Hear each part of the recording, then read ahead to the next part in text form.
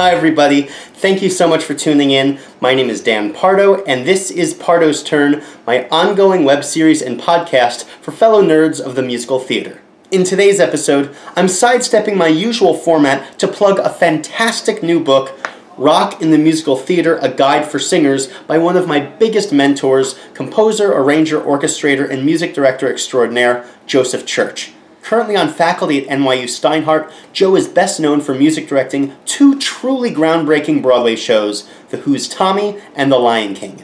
With Tommy, which more directly relates to this new book, he worked closely alongside the legendary Pete Townsend, who wrote a sterling recommendation on the back cover, and Sir George Martin, known to many as the Fifth Beatle, who produced the Grammy Award-winning cast album, one of my absolute favorites. Prior to this latest edition from the Oxford University Press, Joe authored Music Direction for the Stage, A View from the Podium, the most comprehensive book for aspiring professionals in our field. Some of his other credits include Randy Newman's Faust, Amazing Grace, Rothschild and Sons, and A Sign of the Times. He also has a long history as a pit player, stepping in to conduct Sister Act and In the Heights, among countless others. The great Alex Lacamoire, who won his first Tony Award for In the Heights, provides the foreword to the book and clearly states, Joe Church knows his stuff. He's the real deal. I've been saying that since I met him 21 years ago, and I will continue to say it to anyone who will listen. Hey, Joe. Hi, Dan. Thank you so much for coming on. You are the first music director I'm bringing onto Pardo's Turn. Well, it's about time. It is, and I'm so lucky because you literally wrote the book when it comes to music direction. I should say that the reason we're talking today is because you just wrote a second book, which will be the crux of our conversation. But you have this book, A View from the Podium, Music Direction for the Stage. Yep. What prompted you to write this tome, this guide? What prompted me to write the book was a general feeling that music direction had been the black sheep of the creative triumvirate of music director, choreographer, director, and that the level of music direction quality, such as it is, which I sort of have to define in the book what it actually means to be a quality music director, was overlooked in a lot of situations. That it had never really been treated seriously, that it was kind of a job that anyone who was available to be the music director would do. Hey, he plays the piano. Exactly. Well, let's get him to be the music director. It sort of takes a musical from beginning to end, from inception to completion, so that you see all the different phases of how a music director might interact with other collaborators, and how much value a music director can truly be if they have great mastery of the score, if they have proper collaborations and connections with the other members of the creative team, if they work effectively with the cast and orchestra. Right. All those topics are kind of the subject of the book. So it tries to raise music direction to a more scholarly level and to a much more detailed level than it had ever been examined before. The story of how the book came about was actually quite funny, because I had thought about writing this book for a long time. Right. And I wrote a draft and I submitted it to Routledge Press, who does a lot of music books.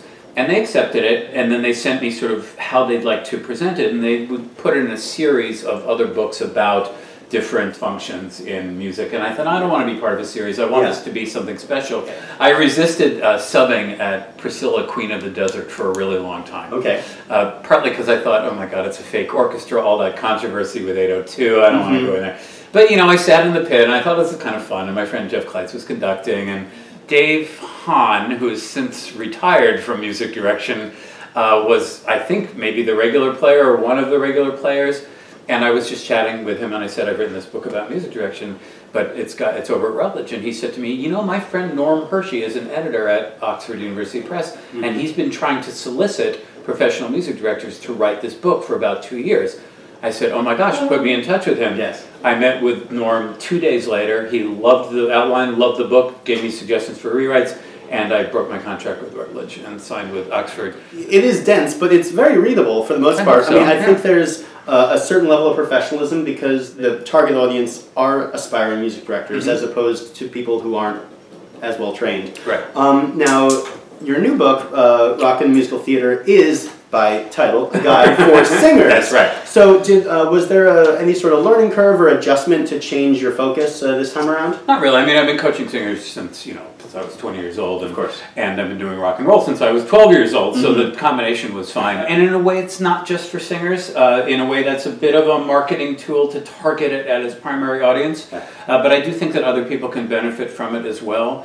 The premise of the book is that rock is now a style, or rock, and not just rock, but the many things that rock implies, which is quite a bit of music, and pretty much all the music that we've been listening to since the 70s or so. The current generation of performers who are performing this music, their parents weren't even born when rock and roll started. Yeah. We were now 2 generations removed, right. Not just 1 generation removed from the style. And in the same way that any responsible classical musician would study classical style before he or she would perform classical music, well, now we were far enough historically away from the origins of rock that it became incumbent on these new performers to actually study the classical style, as it were, of rock, and that's sort of what this book is about. You know, from Elvis and the Beatles to Sex Pistols and the Ramones to Metalheads, you know, there's always been a tradition of rebellion in rock music. Not so much in musical theater, to the extent that they literally have to be directed and told what to do. Well, again, that's one of the primary topics of the book, is reconciling the rock and roll aesthetic with the theater aesthetic. Yeah. The theater aesthetic is very planned. It's very stylistically not terribly free. You don't have a lot of freedom of performance on the musical theater stage. You pretty much have to give the same show every night, whereas every concert that a rock performer gives will be totally different. They might just bite the head off the bat or something like that in the middle of the show. You never know what's going to happen, or be thrown into a birthday cake like Mick Jagger. It's a matter of understanding the values of rock that are being transferred to the theater and attending to those. Pretty much every new style of music has been a reboot or a reaction to something that has come before. Oh, this is getting too tame, too vanilla, too easy. We need to write something that changes this. And rock was definitely a reaction to the very non-rhythmically based music of 1900 to 1950. These were melodies that could be interpreted in any number of rhythmic ways, in any number of stylistic ways. Rock, pretty much you had to rock it or it didn't really work. It also changes the way people sing and the way people interpret melody. But more important at this point was to figure out how to bring the rebellious spirit of rock and roll into the theater in a manageable way so that it could be absorbed into your performance. I identify rock archetypes, for instance. You know, the disenfranchised youth, the rebellious spirit, the sexually liberated, the kind of things that you see in rock songs. Well, interestingly, now in the modern theater, and maybe as a consequence of the intrusion, as it were, of rock into the theater, there are more rock acting values embodied in the characters who play in rock musicals. Therefore, you have an avenue from the style into theater. It's the new ingenue. It's the new ingenue. I mean, Tommy is the new ingenue in a way. You know, the lost youth looking for himself, trying to find himself in this culture. The Dear Evan Hansen, the people like that. You said it's important to bring rock into a manageable context for the stage. One of the things that I have to tell singers is be aware of their vocal health, because certainly there are difficult roles in traditional musical theater. Elphaba is a hard sing, Jean Valjean, you know, Rose. But I think it's a different animal to approach a rock score than it is a traditional musical theater score. Yes and no. Yes, in the sense that the traditional rock singing does involve sort of vocal cord bleeding and visits to Dr. Kessler and things like that, just in order to maintain your career, because it's a style of music that tends to be sung with such great emotion and passion or intensity that the voice becomes an afterthought. But it's not at all impossible to train your voice to handle the needs of rock and still maintain a healthy vocal production. I mean, clearly there are rock bands that are still touring, you know, 40, 50 years later. So some people are doing it right. Well, and even, look, voices age, voices mature, voices change. I just saw the Who's Tommy tour, and they're still singing in the original key, and Daltrey's still screaming out those notes, and when he can't get them, he just doesn't get them. Billy Joel, on the other hand, is touring with every single song transposed down a major third. Now you just invoked Tommy. Anyone who knows your biography, even on the surface level, knows that you music directed the first Broadway production of Tommy. How at that age did you become the authority of rock music in the theatrical context? Well, first of all, I would quibble with the idea of me being the only authority or the authority on rock music in a theatrical context, but it was one of the first true rock shows. You know, there are a lot of shows that sort of purported to rock without actually being there. And I think one of the things that Des McAnuff was so excited about was he felt this was a rock and roll experience. And I think the reason that Tommy, the Broadway show, didn't do better was because the producers didn't envision it in the same way as the director did. They still saw it as a Broadway show, and they tried to market it as that.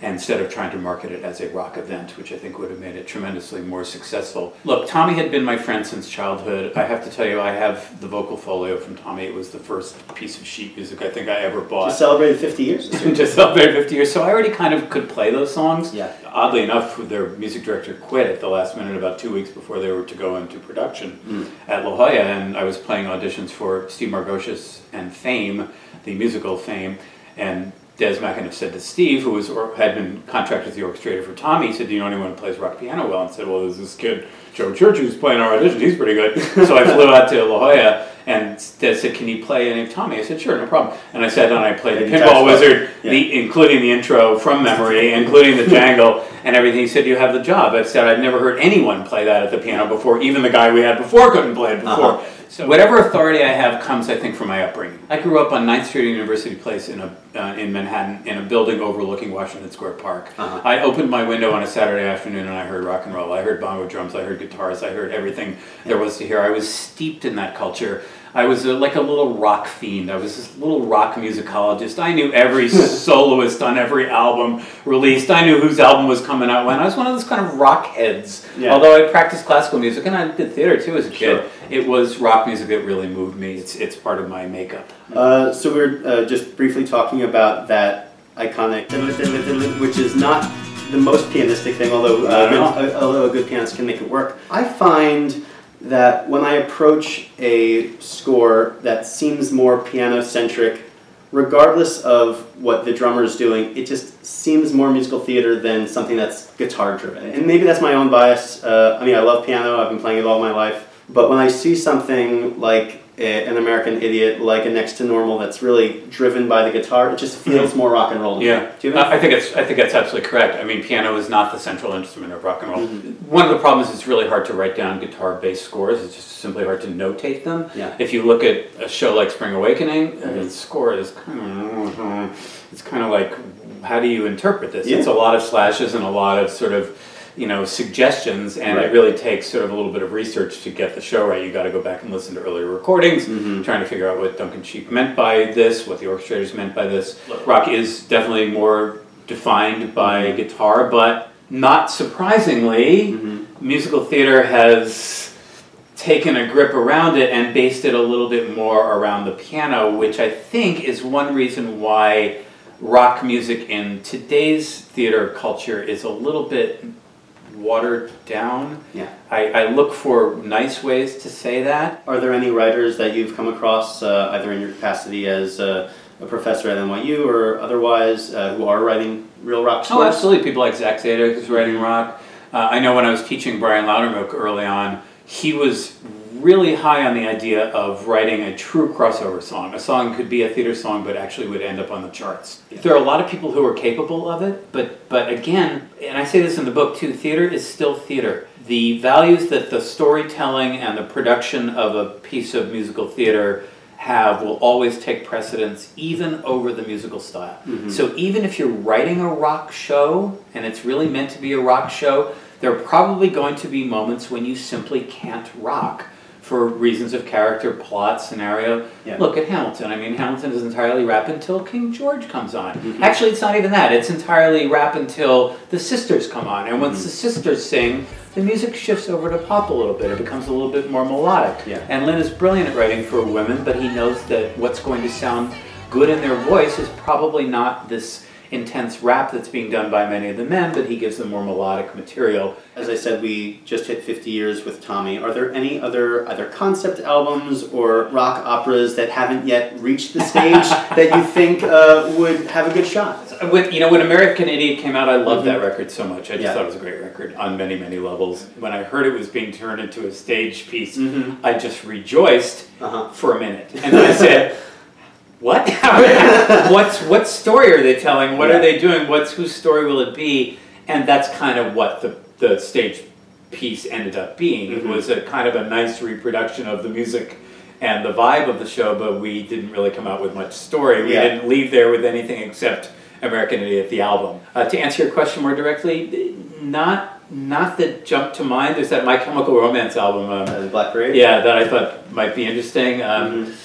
Here and there, and again, I think this is recognized by creatives and producers who choose instead to make a jukebox musical because it's really a better way to show rock and roll in the theater. And if you can wind some kind of story around it, well, that's great. And that's kind of what happens a lot with bio-jukebox musicals, your Beautifuls and your Ain't Too Prouds and things like that, which do a perfectly effective job of telling their story using those existing songs. Jersey Boys may be the best example of all. It's maybe the best of those of the bunch. For a lot of young actors who have to go into an audition setting, what words of wisdom do you have when approaching a rock song as opposed to a R&H? Well, first of all, choose your material really carefully. Second of all, get with someone who knows what they're doing rock-wise, who can immediately identify the inauthentic tendencies that you have in your performance. Someone who can teach you performance practices of rock that you might not be familiar with. As with any theater song, you want to analyze it intensively, and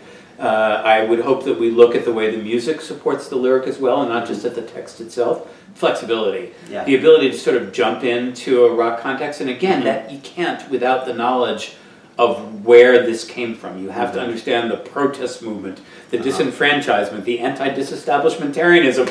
I just got to use that word in a sentence. How often do you get to do that? But those are the basic values of rock. Rock, again, is not just musical, it's cultural. How much of that kind of cultural context and societal background do you talk about in the book? Absolutely. It's an essential feature of what rock is. Agreed. Yeah, you can't really know rock until you understand where it came from. A lot of the performers who are out there today weren't born on 9/11, Dan. Yeah. We're not even talking about Kent State or the assassination of Martin Luther King or Bobby Kennedy. We're not even talking about the kind of events that fueled the rebellious spirit of the 60s and 70s. So these are historical events and cultural events that kids really need to know more about before they go into rock as a style. So you're a professor over at NYU.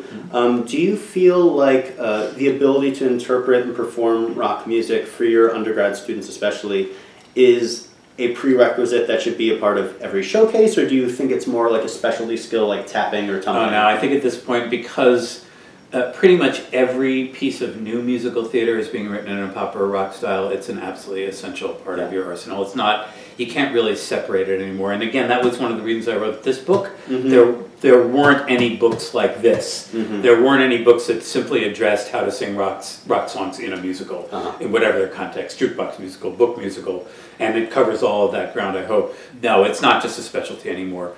It's the other stuff may be a specialty. Tap dancing becomes a specialty. Singing legit becomes a specialty. And please also remember, this is so very important. Musical theater singing does not require a great voice. Most of the stars of our contemporary musical theater are not the greatest singers in the world. And when we think of our favorite stars, there are many of them who were not great singers. They were great actors who were able to act a song effectively enough and be musical enough. Right. And this goes all the way back to Rodgers and Hammerstein and earlier. In all the old R&H musicals, the reason that the vocal is doubled in the orchestration is to keep Mary Martin on pitch. Or to keep, the reason that Shall We Dance is written in the range of a seventh is because that's the entire range of Gertrude Lawrence. So that's, and wow, what they did with the seventh is really amazing. But the fact is that Robert Preston is not a good singer. Hugh Jackman's okay, but Lin-Manuel Miranda's not that great a singer, and these are our favorite leading people, are people who aren't great singers. But can they rock? Oh yeah, they can. Well, where can you find the book? Amazon, OUP. I always recommend that you get it on the Oxford University Press sign. It's the same price right now. And hopefully soon in the bookstores as well. I know that the intent of the book is a little bit more as a textbook. So I think the first step for Oxford is to shop it to all their book fairs and academic things. It's already been placed in at least 5 curricula that I'm aware of. And hopefully it'll last a while too. It's not, even though, rock is something that's very volatile and changes a lot, there's been a bit of a stylistic lull. There hasn't been a whole lot of innovation in pop music since around maybe 2000, 2005. Well, this conversation was very interesting. Thanks so much for coming on. My great pleasure. Thanks for having me. And if you like this episode, give us a thumbs up. Please follow the work of Dr. Joseph Church. We'll see you next time on Pardo's Turn. Thank you, Dan. Bye.